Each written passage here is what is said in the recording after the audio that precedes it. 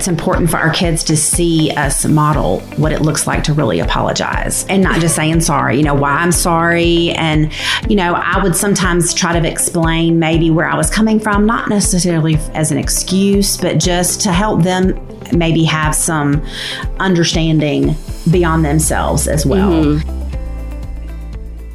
Mother's Day is now just 1 week away, and this series is continuing on its pursuit to uplift, challenge, and celebrate all moms for different backgrounds and various stages. I've learned something new from each mom I've talked to, and this conversation will be no different. For the 4th episode of our Motherhood series, I'll be talking with my friend, Joy McMahan. Hey, guys. Joy is a former educator and office manager, but is currently a volunteer leader for the College Girl Ministry at First West, willingly pouring herself into the next generation of women. Oh, yeah. And she's a mom. So, Joy, thanks for coming out today. Oh, thanks for having me. Before we jump into everything, I just got to know, what made you want to work with college girls? How did that come about? Well, when Jericho Jones was our college minister. Oh, that was about 6 years ago, right? Right. And he wanted to start home groups. He actually asked me to start a young professionals home group for girls. Yeah, the Young Pros. That was me. I was in that class. Right. And I agreed to do that. And then one Sunday, he brings me the materials and he says, I think I've decided I want you to do the college girls. And I was reluctant at that time because my oldest child, Michael, was that same age. And I wasn't sure that those girls would respond well to me. I prayed about it and I agreed to give it a try. On the first night, I had one girl come. I had all this food and everything prepared, and she was really sweet to stay, though I might have run for the hills, but she stayed. And then the second week we had 4 girls, and from that it grew. They like something. They do. We have a great time. And so now our group is anywhere from 15 to 20 on Tuesday nights. And so after raising boys, it's been a lot of fun to work with college girls. They're completely different, and I really enjoy it. Well, great. Yeah. And that's just awesome. Like, what a testament to stepping out of your comfort zone. You never know what you're missing out. That's right. That's right. And thank you for doing all that and for continuing doing all that. Sure. I just know that's a lot of work and all. It's fun. All right, but let's get to it. This is why everyone wanted to listen today. All right. Okay. So, Joy, how many children do you have, and what are their names and ages? Okay, so I've got 3 boys. I've got Michael, who's 24, and then I've got twins, Joseph and James, who are 20. And they all just had birthdays in April, so I'm getting used to those new ages. I no longer have any teenagers. So, all right, so you're an empty nester now. Yes. How does it feel to have raised, 3 grown men? Are you more proud of yourself or them? Well, I have to say I'm more proud of them. They are delightful adults to be around. I enjoy spending time with them. But I think the thing that I'm the most proud of is that they are all following the Lord. And that has been such a great blessing to see. Michael, our oldest, is, and so that's fun. We have a wonderful daughter-in-law, Haley, and he's in dental school in Kansas City, so they're far away from us. But she works at a church there, and he serves too at that church. Okay, and so to see him doing that, and they have a small group, and just really proud of them and what they're doing. And then James and Joseph are freshmen at Louisiana Tech, and they're living on campus. They're actually roommates, and that's turned out pretty good so far. Fun, Yes, they went from having their own rooms at home to now sharing a room in the dorm. But that's on another level. That's right. So, but that's gone well, and they have gotten really involved at Temple Baptist in their college department, and just have found a great group of friends. They're in small groups with their friends. And I know in college, there's so many options. It's kind of like a 3-ring circus, and they could be doing lots of different things. But as of right now, as far as I know, they are making really wise choices. And so I guess that's what makes me proud. Yeah, they're continuing to make those wise choices without you standing there next to them. Tell them they have to. That's right. That's awesome. Did you always want to be a mom? I did. So I grew up an only child, and my parents were a little older when I came along. They'd actually been married for 17 years when they adopted me. And so it was, my parents were older, It was a very quiet house, you know, and so I'd go over to friends' houses and there would be, most of my friends had sisters and there were lots of these girls around and it was just a lot of fun. And so and for me as a mom, I definitely wanted to have more than one child. Yeah. And just to have a little bit more excitement in the house. Woo, Yes. yeah. A little bit more joy. So before you were a mom, what did you think it'd be like? Well, I thought it would be a lot of work. I knew it would be a lot of work. But I thought that if I put a plan in place and I stuck with a schedule, you know, it would all be manageable. It would be fine. And, I looked forward to seeing my children grow and learn. I had a very Pollyanna view of parenting. I tend to see things with the glass half full. Yeah. And that's kind of how I saw parenting. It'll be fine. It'll be great. We'll work out. And yes, exactly. And it did not take long, like, hours before we left the hospital to realize that there's no perfect formula. They're not going to do, just like you think they're going to do. There's surprises around every corner. You're supposed to get it, but they're newborns. Like you're supposed to be in bed at it's 5. Like, right. It's 5 a.m. What are you doing? You're off your schedule. That's right. That's right. And I did. I had read a book that I thought was just going to be the secret to having a baby that slept through the night. And it was just, I wasn't any one of those tired moms and all that. But, well, it didn't quite work out that way. Yeah, no perfect formula. No. Mm-mm. So what was it like raising twins? Well, when they were babies, I mean, it's really kind of a fog. I did have to keep a schedule with the twins or I would have been up all night feeding them. If one of them woke up, everybody ate. And, so we did that. So the first 2 years were kind of foggy, but then, they were just each other's playmate. And then Michael was a great big brother. He's 4 years older than they are. And so he was just really good to help me just be an extra pair of hands. And I did have help. I don't want people to think that I didn't have help. We had a wonderful college student named Holly who would come for a couple of hours a day so that I could run to the grocery store. Or if we did need to get out, I had an extra pair of hands. And so, it was hard. And people at church didn't realize the twins could walk until they were like 4 because I always had them in a stroller because they would go different directions. Yeah, it's just too hard. That's right. That's right. So, but I will say that one of the harder parts of raising twins was just comparison. People would compare them to one another. And, that was hard, especially in school, with grades and things like that. And one story from kind of them being compared and one it was heartbreaking and happy all at the same time. But when they were in 5th grade at our elementary schools is when they do the student of the year. Yeah. And they both were chosen to go through the interview process. And the way they do that is with a series of questions and interviews and things that they do. And they get scores for each of those things. And then they total up the scores. And then whoever has a high score gets the student of the year. So I knew that was going on one day. And that by the end of the day, we would know who had won. Yeah. And honestly, I just kind of prayed that neither of them would win. Yeah. I just thought it would be easier in my house. If just, let's just let somebody else have that. And so I got a phone call from the assistant principal about 1:30 in the afternoon. And she says, Joy, we have a problem. And I said, okay. And she said, we've done all of our interviews. We've done everything, looked at all their grades and scores and everything. And they have come to the exact same number. And she said, we've never had that happen before between even just 2 students, much less twins. And she said, so we brought them back in. We've asked them one more question to try to determine who was going to be our student of the year. She said, we know who that's going to be. She said, but I want to give you the option. I can go ahead and say now who it's going to be, or you can have them come home and you can celebrate that they were both winners. They were both at the top and kind of have a night to celebrate. And then tomorrow morning we'll name who the winner is. And of course, that's the option that I chose. And so I did get to celebrate them together that night. My husband and I did. And then, then one of them won. And, it was... Thank goodness my boys have always been each other's cheerleaders. Yeah. And I'm sure that there was a little heartache there for a minute, but it didn't last very long. Yeah. So just the comparison sometimes is hard. I know that's with siblings no matter what, but it seems like with twins. Just extra, like in your face. Right. Right. It's just kind of, everyone's like, oh, either y'all look exactly alike or y'all don't look alike. Right. And ask all the silly questions that go along with that. Yes, exactly. Yeah. Okay. So how would you describe yourself as a mom? Okay. So I'm pretty realistic. I try to keep realistic expectations for my kids. I'm pretty proactive. Structure is kind of loose. I like to have some structure built in, but, letting some things happen and not everything be scheduled. Yeah. And then I'm kind of non-conventional too. Okay. So, not conventional. What do you mean by that? The reason I said that is that I feel like for our family, we have chosen things that are important to us that are not important to a lot of people. Okay.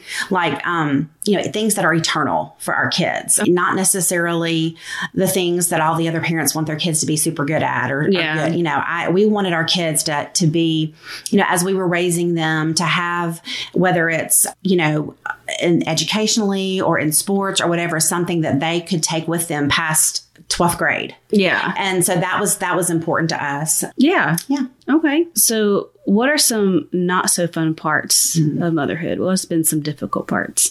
Of course, just seeing them hurt or let down, and then not being able to help that, not being able to help them. That was more when they were older, just having disappointments in life and not being able to fix it. Because I do tend to like a schedule, I was not a super fan of birthday parties, chaotic times. I'm really more I'm just more of I like the everyday life.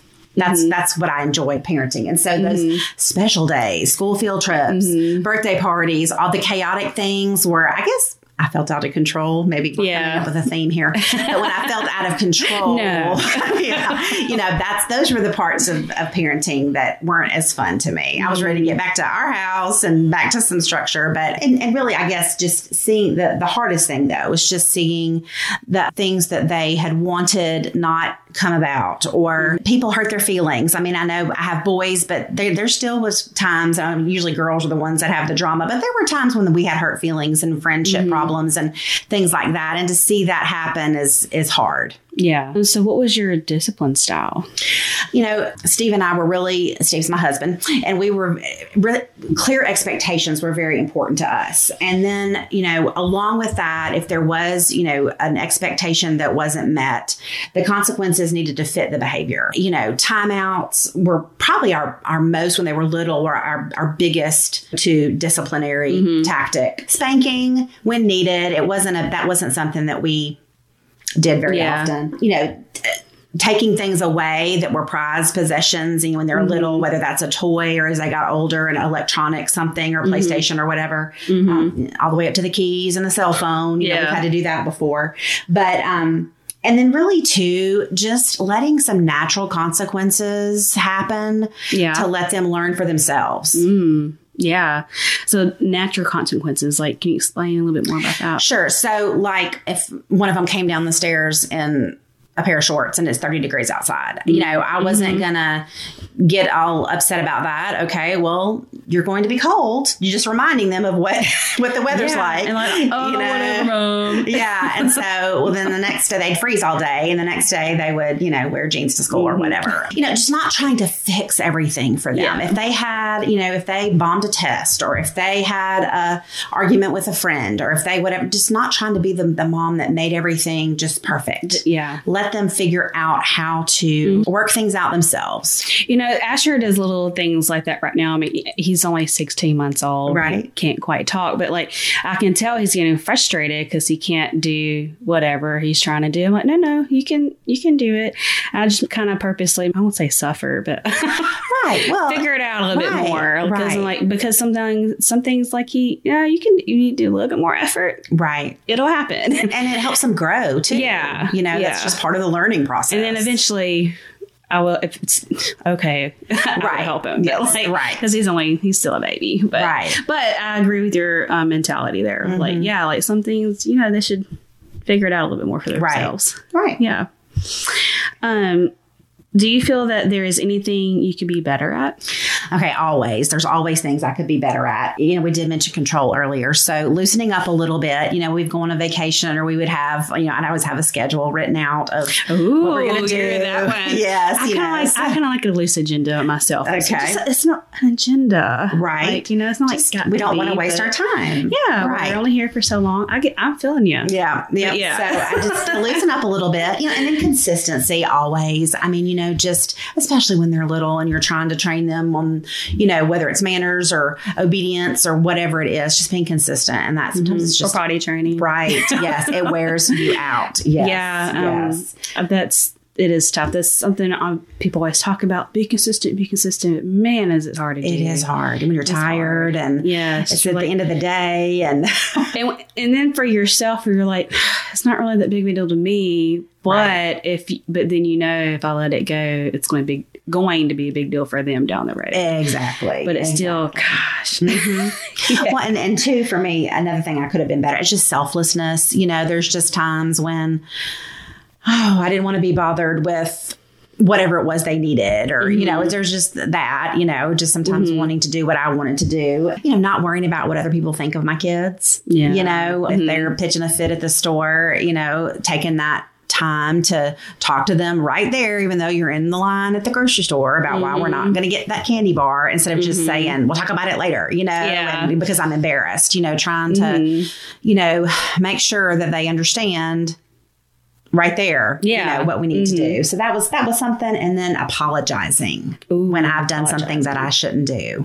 Yeah. Yeah. I mean, that's, it's interesting that you bring that up, because that's something that Sarah in our first episode, had mentioned too. Can you tell us why apologizing is, it's something important or something we should talk about more?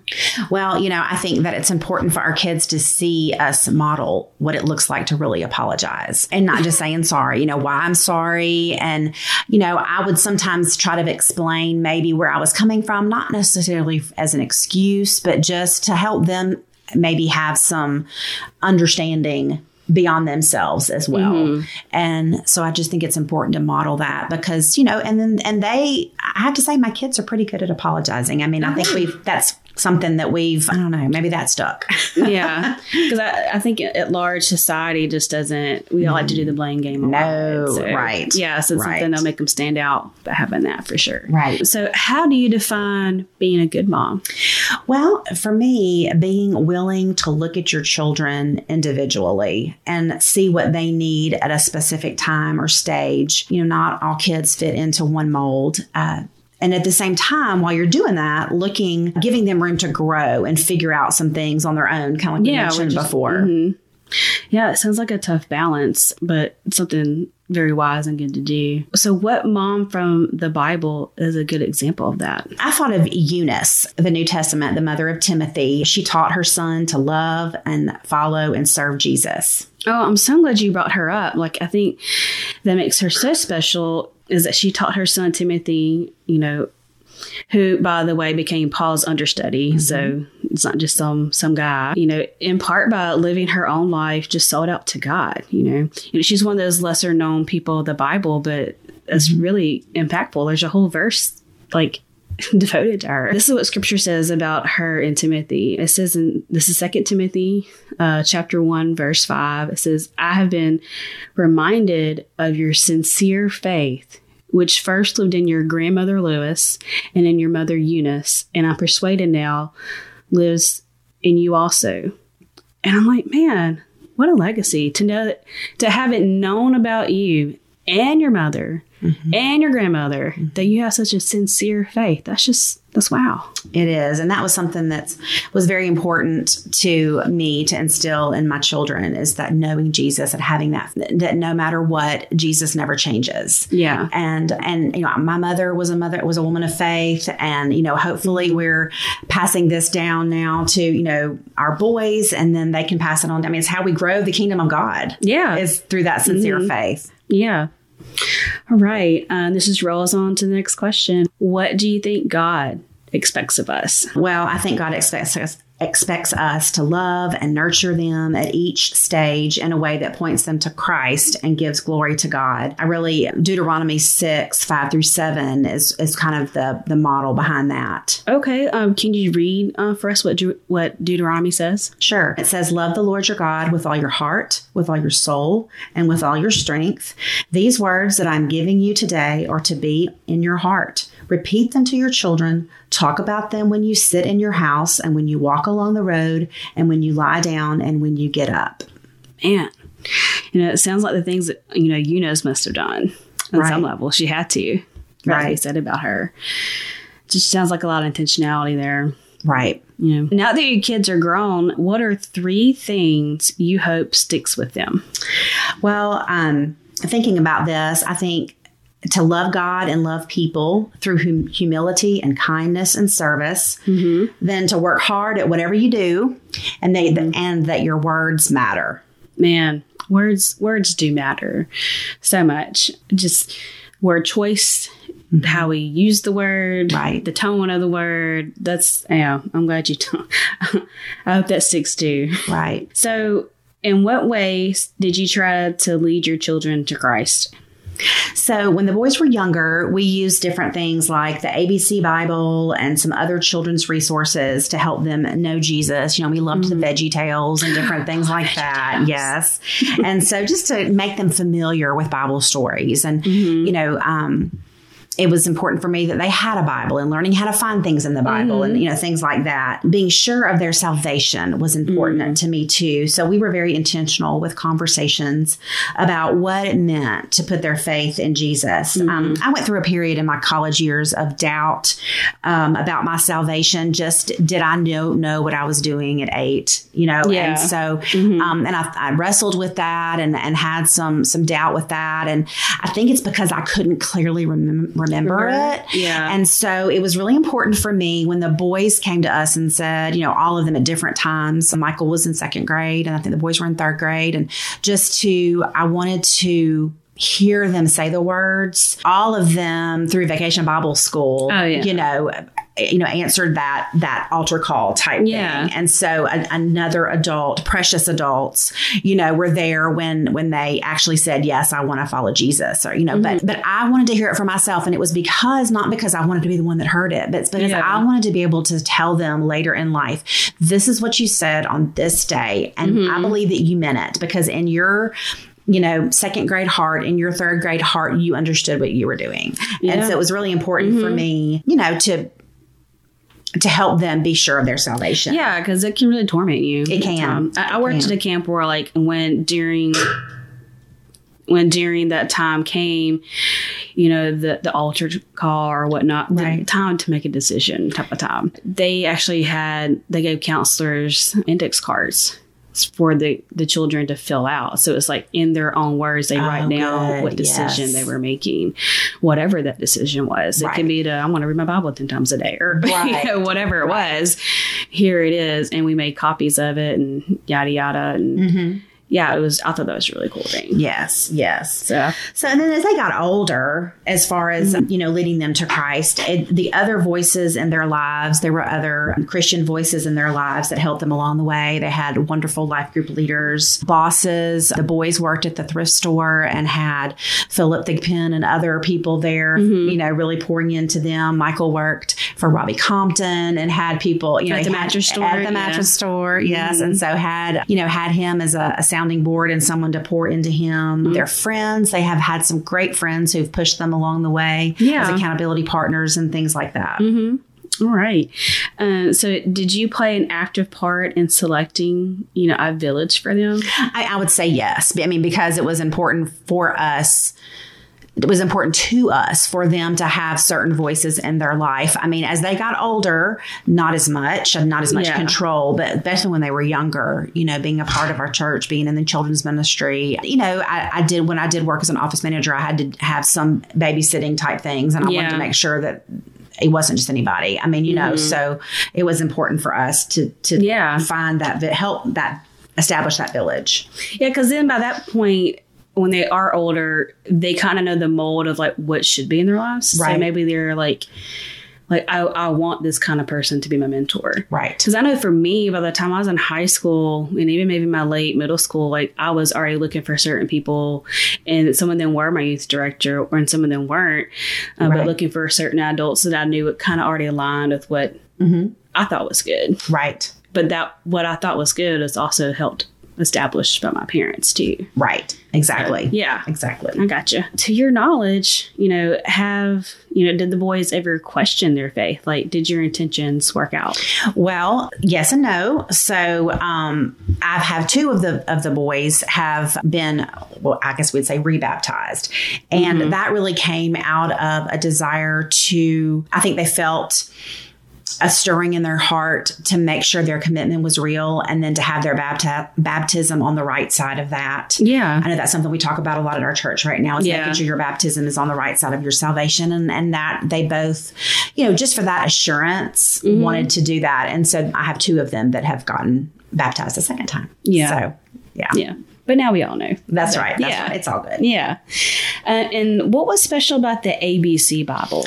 So this was a little Bible that we would read at bedtime before we went to bed. And so there was a verse for each letter of the alphabet. So like the A was a soft answer turns away wrath. Okay. And then there would be a little story where, Timmy and Susie would have an argument, and, Susie would snap and sass or whatever. And so it's just kind of reinforcing what that verse meant, what it looked like if you had a soft answer, what it looked like if you didn't. Yeah. And so that was the little ABC Bible. And it also helped them memorize scripture. We would, talk through those, and, we would go through it. We didn't just stop at Z. We would turn back around and do it some more. So, then as they were older, and we did that for several years. So the scripture would get a little bit richer to them as they understood more about it. Awesome. Okay. I might have to check that out, see if they still sell those. Yes. I hope they do. They should. Yeah. Was there any specific scriptures that you try to teach them other than, what you guys did with the ABC Bible? Yes. So Ephesians 4:32 says, "Be kind and compassionate to one another, forgiving one another, just as God also forgave you in Christ." And then James 1:19, "Everyone should be quick to listen, slow to speak, slow to anger." Just having boys, and I can't just kids in general. I mean, everybody can get a little snippy sometimes, and maybe not kind to each other, and just showing that this is what God expects of us is how to behave. And so then I had, and this is not new. I mean, this is not my idea. I heard this somewhere else. And I can't remember where I would give credit. But so then I had these 2 verses on a whiteboard on our refrigerator for years. And then under these 2 verses, it said, these were questions to think about before you spoke. Because remember, one of the things that was important to me was that words matter. Is it true? What you're going to say? Is it true? Is it kind? Is it necessary? And then is it clear? And, if you can say yes to all of those things before you say them, you're probably going to be okay as far as with what you're saying, So this is a really good question. Yeah. Especially, is it necessary and kind? Right. Sometimes we say things that just are not necessary to say. Right. You need to say that. And especially if it's not kind. Right. Like, what's the purpose in that? And, siblings get on each other's nerves, and unkind things can come out, so just trying to help remember that. And then 1 Timothy 1:7, one of my boys went through a stage of really being afraid, especially of storms. And so just learning, for God has not given us a spirit of fear, but of power and love and of a sound mind. I think that was helpful. And then just the fruits of the Spirit from Galatians 5:22. But the fruit of the Spirit is love, joy, peace, patience, kindness, goodness, faithfulness, gentleness, and self-control. And I love little songs. And so we would sing the songs that went with some of these verses. We sang the songs to learn the books of the Bible, just anything that could get that into their head so that when they needed it, they could remember it. It was important to us. Yeah. Those are some good ones. I have to add that to my little list. I have a little short story. When I went to seminary about 10 or so years ago, I was there for about a year. And one of my classes, about Sunday school, and the structure of that and why it's important. But one of our last projects, we were tasked with okay, if you had the ideal Christian parents and the ideal Christian child, and y'all were at church every day, that the doors were open, what should that child know by the time they're 18, grown? So they were there forever. What are we producing, basically, as a church? And goodness, from that point on, I'm just oh man, what should my child know? And I started making a little list of for different stages of life. And I think right now I have 10. Okay. Because I'm trying not to I don't, it's one of the strategical things. I don't want to overwhelm them. I mean, my baby's not even 2, but right. Yes. But there are shorter scriptures and stuff like that. So I don't know. I think it's cool. I have to make sure. I'm pretty sure I do have Ephesians on my list. I have to add these other ones too, though. Very good. Yeah. So did you guys ever do a family Bible study time? And would y'all discuss what was taught at at church?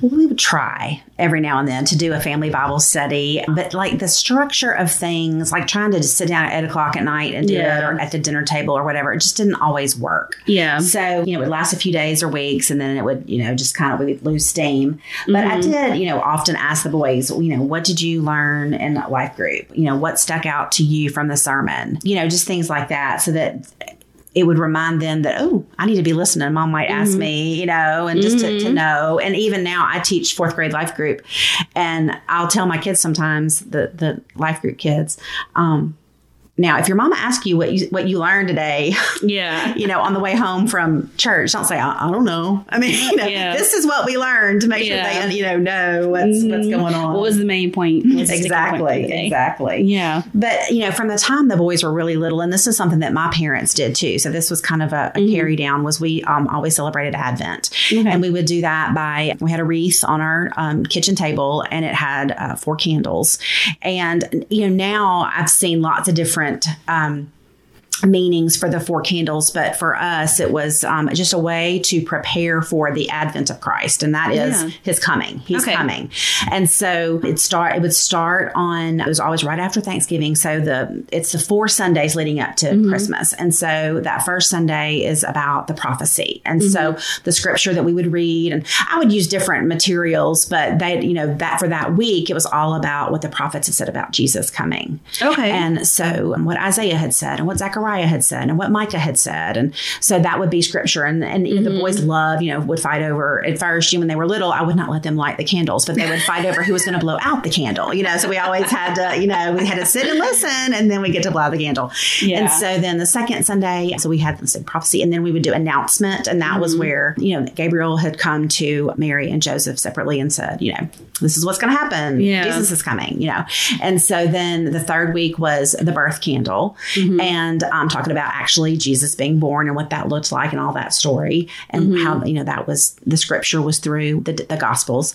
And then the last one was when the shepherds came and gave the gifts. And so that's like leading up to Christmas and the gifts. And so, that was just a way that they became very familiar with early. This is what we're going to do. We're going to put this wreath on the table, and Mom's going to light candles, and we're going to talk about it. And anyway, I think it's funny because they can tell you all of that usually. Now we have to, as they got older, we'd pull them out, and they never could remember that first one, prophecy. For some reason, that one was hard to remember. But, I do think that has stuck. And so I hope that they'll carry that on with their family in some way. I think it's just a great way to also keep the focus of Christmas on what it's supposed to be on. Right. We're making that time out to do that versus all the other things that kind of happen around that time. Right. Yeah. Right. And then we also, around Easter time, we would do the resurrection eggs at Easter to tell the story of the last week of Jesus's life here on earth. And that was just another tangible way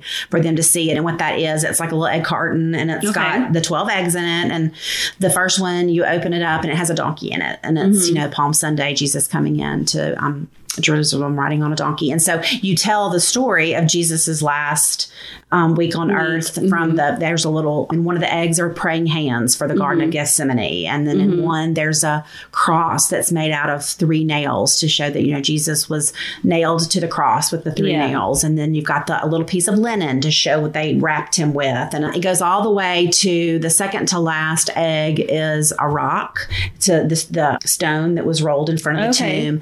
And then the last egg is empty to show that Jesus is alive. And so it's just something for them to hold, something for them to shake. I mean, they are boys. They needed they weren't just going to sit there and listen. They needed something to hold and make it tangible, and, to really tell the story. And again, I use that now with my 4th graders, and they love it. So the resurrection eggs were always a good thing. So, I tried to use just everyday things, tangible things they could do, see, touch, feel to help them learn more about who God is and what it means to follow Jesus and what he did for us. Yeah. So. Awesome.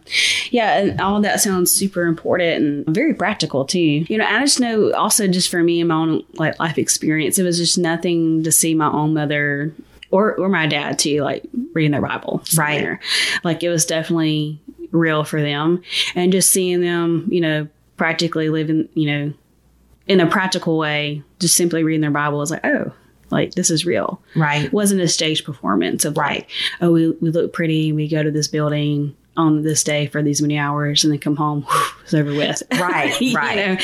Back to the quote unquote real life. Like, no, like that was real life. Right. Exactly. So, like, and I think that always carries weight. Just living it out like Eunice did. Right. And sincere faith. Right. That sincere faith. Exactly. Yeah. What role did the church play in parenting? Okay. So for us, church, well, for me, church had always been like my happy place. That's where my closest friends were, the people that, you know, I hung around with. And I wanted that for my boys as well. I didn't want them to feel like, oh, I'm going to go to church. You know, I wanted it to be, oh, we get to go to church. And so thank goodness we never really did run into that. I know a lot of families do. And, you know, this is the other thing about my boys and parenting. I know parents who have done it way better than me, and their kids have chosen a path that makes them sad, you know, and so there's nothing that I did right. It is by the grace of God. I mean, you know, just trying to put some of these things into practice, but, you know, so we never did reach that point where we had to force them to go to church. Yeah. They enjoyed being there. You know, I'm thankful for our church, for First West, for providing them with good biblical activities and programs, camps, fun things, and, you know, really opportunities to serve. Yeah. Beginning young. I mean, different pastors that we've had along the way have really focused on service and what that can look like. You don't have to wait till you're an adult to serve God, whether that's serving within the church walls or without the church walls. And, you know, I know I'm just really grateful for our church for what they've done to provide those service opportunities. And when James and Joseph worked at the thrift store, just that was a whole, I mean, they were working, getting paid, but they got to see ministry done and see people be the hands and feet of Jesus every day. And I think that gave them a life-size picture of how fortunate they are.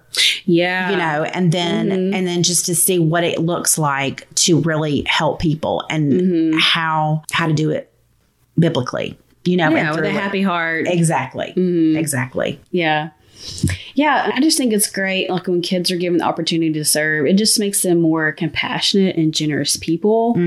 You know, and just generous with their time and their money and their talents, all that. You know, being generous is one of the things I hope to instill in Asher. That's one of my three. Yes, and that's good. Yes. Yeah, so I'm just really glad you brought that up. And also, I just have to say, I feel like First West, I know we're kind of bragging about it today, but that, like, their heart of service is one of the things that has, you know, draw me to it. And then I'm proud to say that, you know, I just feel like we do a really good job of serving people in our community. Yes. You know, we're really intentional about that. Like, right. To my knowledge, I mean, maybe I don't know enough, but to my knowledge, every life group, which is like every Sunday school group, is highly encouraged to find a place to serve. Right. You know, right. And I know we've been scratching our heads trying to find one for right now, like what group we can go to. We do have a few things on the docket, but, right? Things to serve. Yeah, but I know like my husband's life group, I think they do the soup kitchen. Oh, very good. Yeah, yes. Like, that's theirs.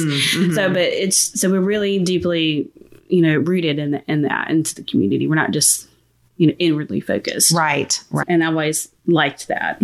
Me too. Okay, so we're going to pivot just a little bit and we're going to, you know, change directions. And I want to hear about what's, you know, special about your mom. What are some favorite things about your mom? My mom was a wonderful mom. She loved with everything she had. She loved holidays. She loved traditions and, you know, a lot of the things that we do around holiday time, you know, really things that she instilled in me. And I appreciated. I didn't appreciate them maybe as much as, you know, when I was younger. But then as a mom, I just thought, oh, those were so good. Mom was on point.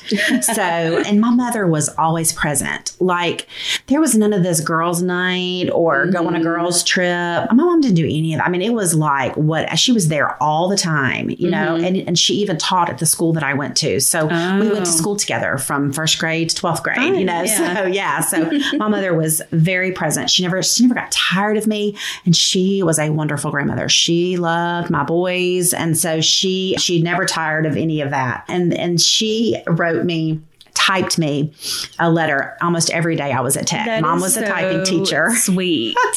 She was a typing teacher. And so she would sit down at her typewriter, and it was on pink paper. And she would type me, and she would tell me what was going on. Even if we had talked on the phone, she would tell me again, what was going on and how much she loved me and how proud she was of me and how much she missed me and was looking forward to us, the next time I was going to be home. And so we always, my roommate, Amy, and I would laugh, and because I would read them out loud. And I think, in some ways it was kind of not to make fun, but it was just, I think my roommates loved to hear what she had to say, because she was always had a mom that did that. Yes. And so she would always say, she signed off blessed and thankful. We are blessed and thankful, Mom, love you, Mom. And so, that's kind of a term that I use a lot now, blessed and thankful. So, okay. Another thing that passed down. Yes. Awesome. Yes. So I got a special question. Did you ever write her back? I did. I did not do it every day, but I did write her back. And I'll have to say, both of my parents have passed away, and I was cleaning out their house just about 9 months ago, and I found the letters. Oh, man. My mommy kept them. And so, and it's just like her. I really am. I'm not surprised. That just fit right into how her name was May, how my mom was. And so it was sweet that she hung on to those. So she was a great mom. Yeah, it's very special. She's a great mom. So what are the top 3 things that you would say that she taught you? Okay. So she was all about manners. She would, before I leave the house, she would tell me, my maiden name was Mackie, and she would say, remember, you're a Mackie. Don't go out there and do something that's going to embarrass our name, And so manners were important to her, all of that. So manners, and then loving people and serving them. My mother loved very big. I said that earlier. She loved big. She loved her friends. She loved our neighborhood, the people that lived around us, our church. She just was always there for whoever needed her. And then my mom was a very good listener. Okay. She would stop whatever she was doing, and sit down and listen to all of my words. All of it. And I had a lot of words. And so it was now, being a mom myself, boys don't have as many words, but sometimes they do. And I think, oh, wow, and my mom did this, and she never tired of it. Wow. Man, what a legacy. There's just some good things right there.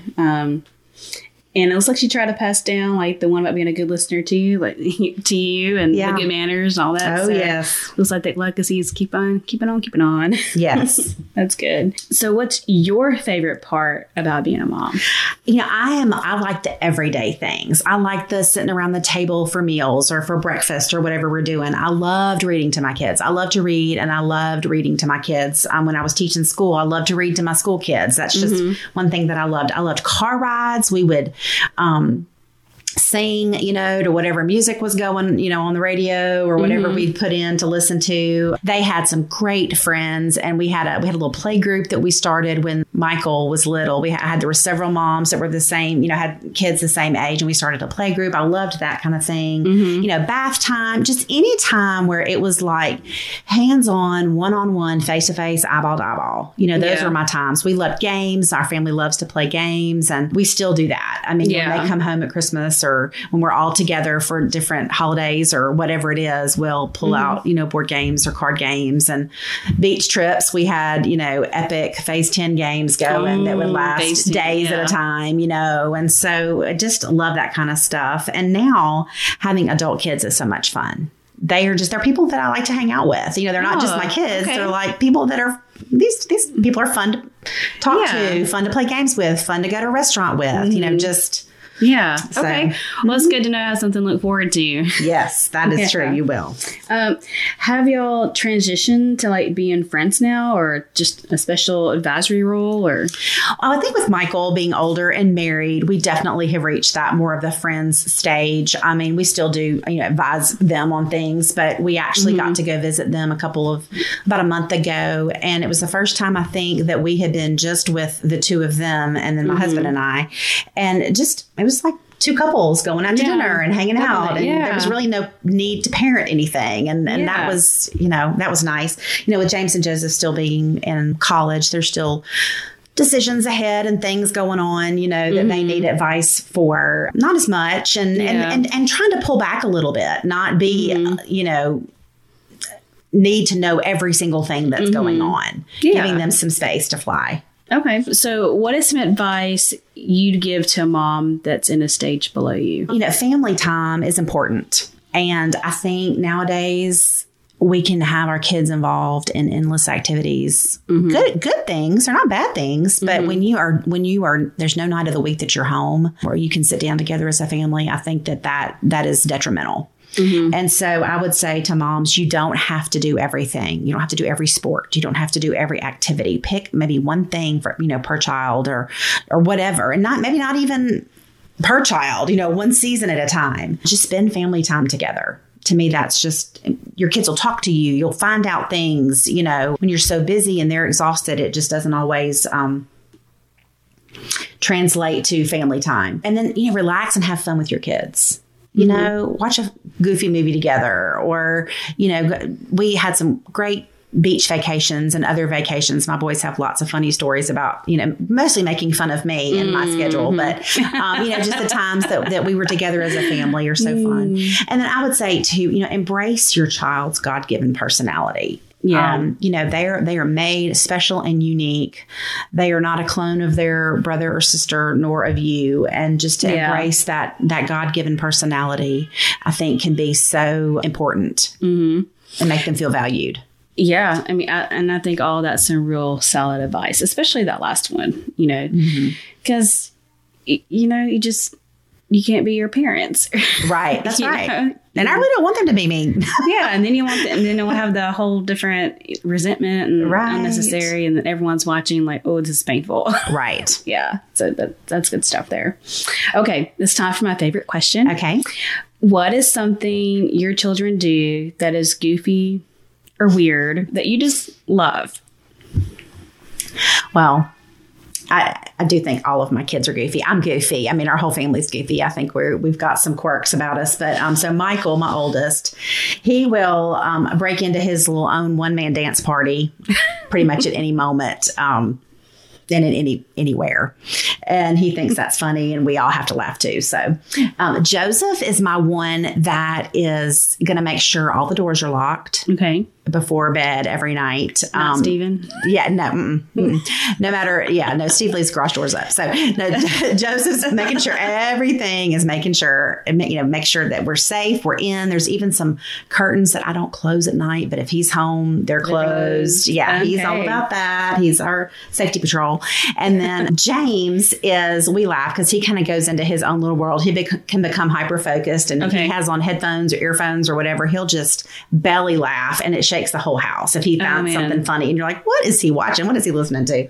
And so he can become, very immersed in that. And something else that's interesting about the boys, James and Joseph, they kind of came up with their own names for one another. And this was like when they were just starting to talk. Oh, so, wow. Yeah. I mean, they were little. And so we still use those names now sometimes when we're talking, and like if they'll text each other, they use that name. But for Joseph, it was Joph. And then for James, it was Jen. And I think actually James is the one that came up with these two names, but that was their little twin communication thing. Oh, that's cute. Yeah. Oh, that's awesome. I just love that. So Joph and John. Jen. I don't know. It's weird. Yeah. Nothing for Michael. I mean, some people call him Mike or Big Mike or whatever, but just Mike. I call him Michael. So, yeah. Yeah. Okay. Well, Joy, it has been a joy having you here with us. Well, thank you for having me. Yeah. Just a lot of good nuggets there.